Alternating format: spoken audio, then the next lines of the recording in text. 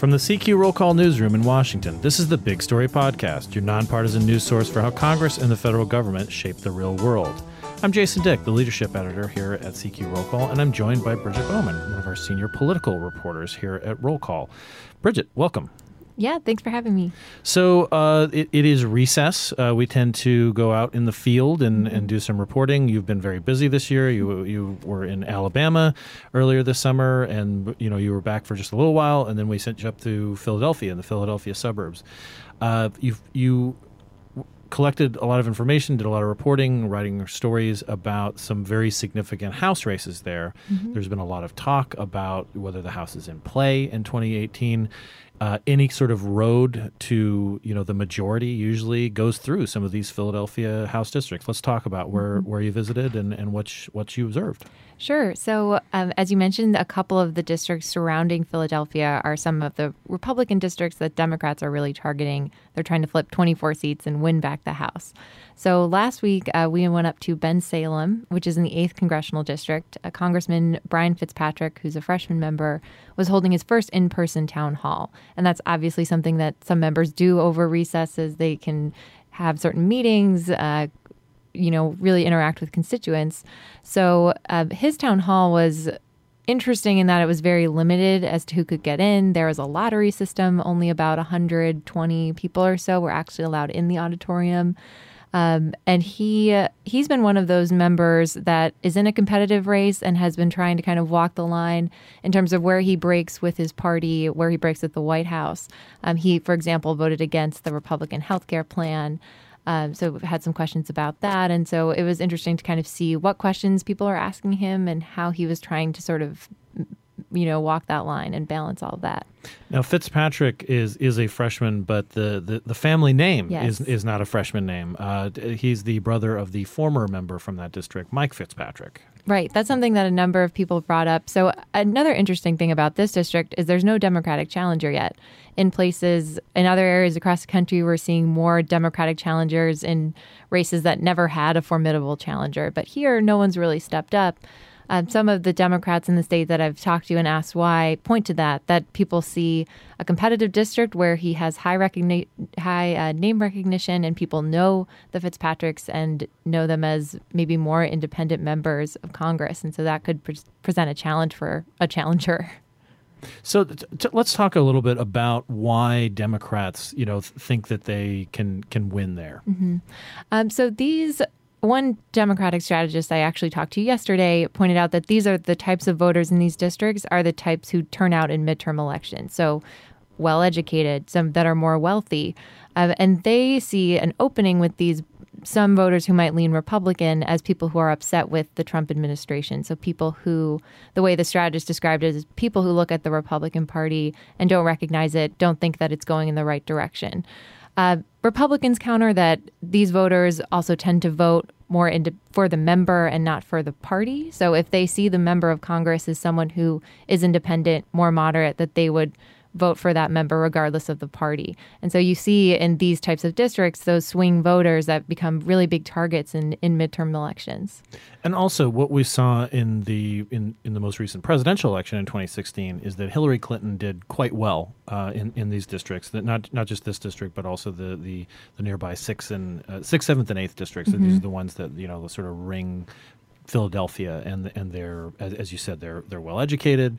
They're becoming more diverse, but mm-hmm. they are if there is a typical suburban well educated district, these Philadelphia suburbs and these three districts in particular are ones that fit that mold. There always seem to be kind of a bellwether mm-hmm. for how the national parties are doing, but the Democrats actually, like Hillary Clinton, did fairly well in these districts last year. Right, it was close in these particular districts. In the 8th, I think Trump won it by less than 1 percentage point. In the 7th, Clinton won it by 2 points. And in the 6th, I'm trying to remember, Clinton won it by less than 1 point. So it was very close, but definitely there wasn't like a Republican blowout there. So Democrats do see an opportunity there. But they didn't have necessarily the right candidates at this point, too. I mean, they had some recruiting troubles in the last election, and it sounds like they might be duplicating that in failing to field a competitive challenger. Potentially. One strategist said if they don't get a credible challenger, it could be the biggest recruitment failure of the country. On the other hand, Democrats are expecting a number of candidates to jump in. And they say, like, we're still 14 months out from the election. Relatively, it's really early. But because we're seeing an unprecedented amount of people run on the Democratic side, it seems unusual that there's no one running here. But they do expect someone to jump in. People I've talked to in the district say someone outside of politics would be a strong candidate there. You also need to be able to raise a lot of money. The Philadelphia media market is pretty expensive, and so you have to have someone who can appeal to those swing voters, can raise a lot of money, kind of put all of those key factors together. Now, I know you only had so much time to visit in this area, but these three districts, they're represented by Ryan Costello in the 6th, Patrick Meehan in the 7th, and as you mentioned, Brian Fitzpatrick in the 8th. They're all Republicans, and is there a danger for the Democrats that the longer that Fitzpatrick gets there, he will fit into the pattern of Meehan and Costello, where they seem to be relatively well liked in the districts, particularly Costello. I mean, he possibly had one of the bigger challenges in the last election, but he was sort of allowed to skate without a terribly credible challenger, and he seems like almost like a safe guy now. Well, the Costello, I think Democrats would disagree with that. They see his opponent, Chrissy Houlihan, as a very strong candidate. The way one Democratic strategist described it to me is that in the 6th, 7th, and 8th, you have kind of the Goldilocks problem. In the 8th, it's too cold. There are no candidates. In the 7th, it's too hot. There are 6 Democratic candidates. But in the 6th, it's just right. They see Chrissy Houlihan as kind of a star recruit. She's an Air Force veteran, started a nonprofit, also a successful businesswoman. So they see her as someone who could present a really serious challenge to him. Now, last year, I did some reporting not in these districts, but in a little further out, because I think the assumption was that Hillary Clinton would do quite well in these Philadelphia area districts. I went out to the 16th district, which is Lancaster based, and saw there was an open seat because Joe Pitts was retiring. The Democrats felt very strongly about their candidate. It ended up being not terribly close in the end. Why do Democrats think that it will be different? You mentioned that they feel good about midterm elections, that these sort of voters turn out.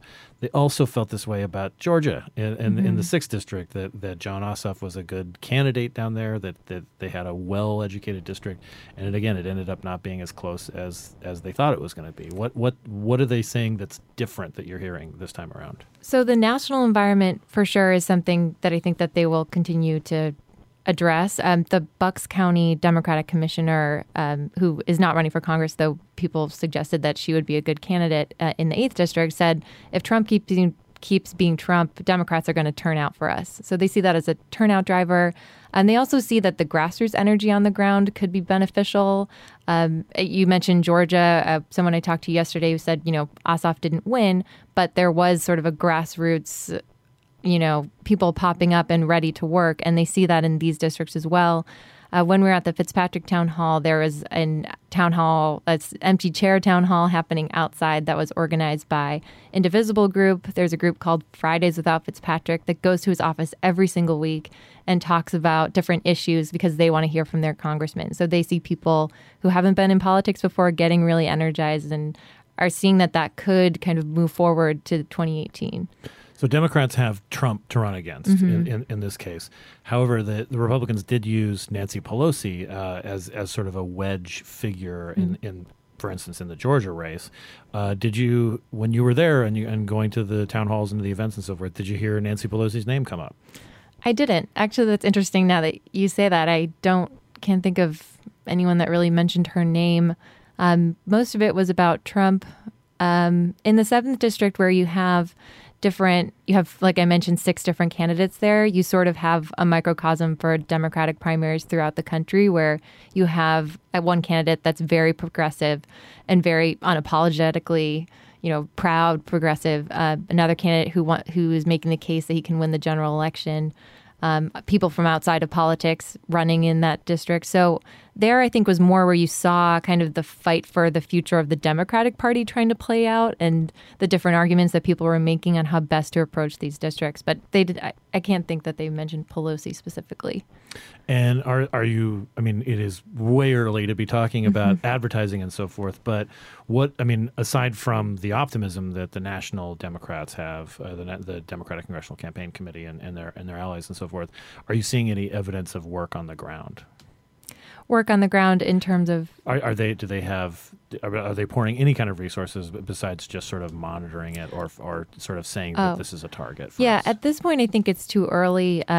In the Democratic primary in the 7th, I think they see some of the candidates being able to raise a good amount of money. I think in primaries the D-Trip sometimes tries to not be overt about who they are supporting. But yeah, I think that you'll definitely see these districts being a target moving forward. All right. Well, I look forward to continuing to monitor and read your stuff on it. It should be up on rollcall.com very soon, and I encourage our readers to go and read Bridget's story on it. Thank you very much, Bridget. Thank you. All right. I'm Jason Dick. Thank you for joining us. You can subscribe to this podcast on iTunes, Stitcher, and on NPR One. Thank you for listening.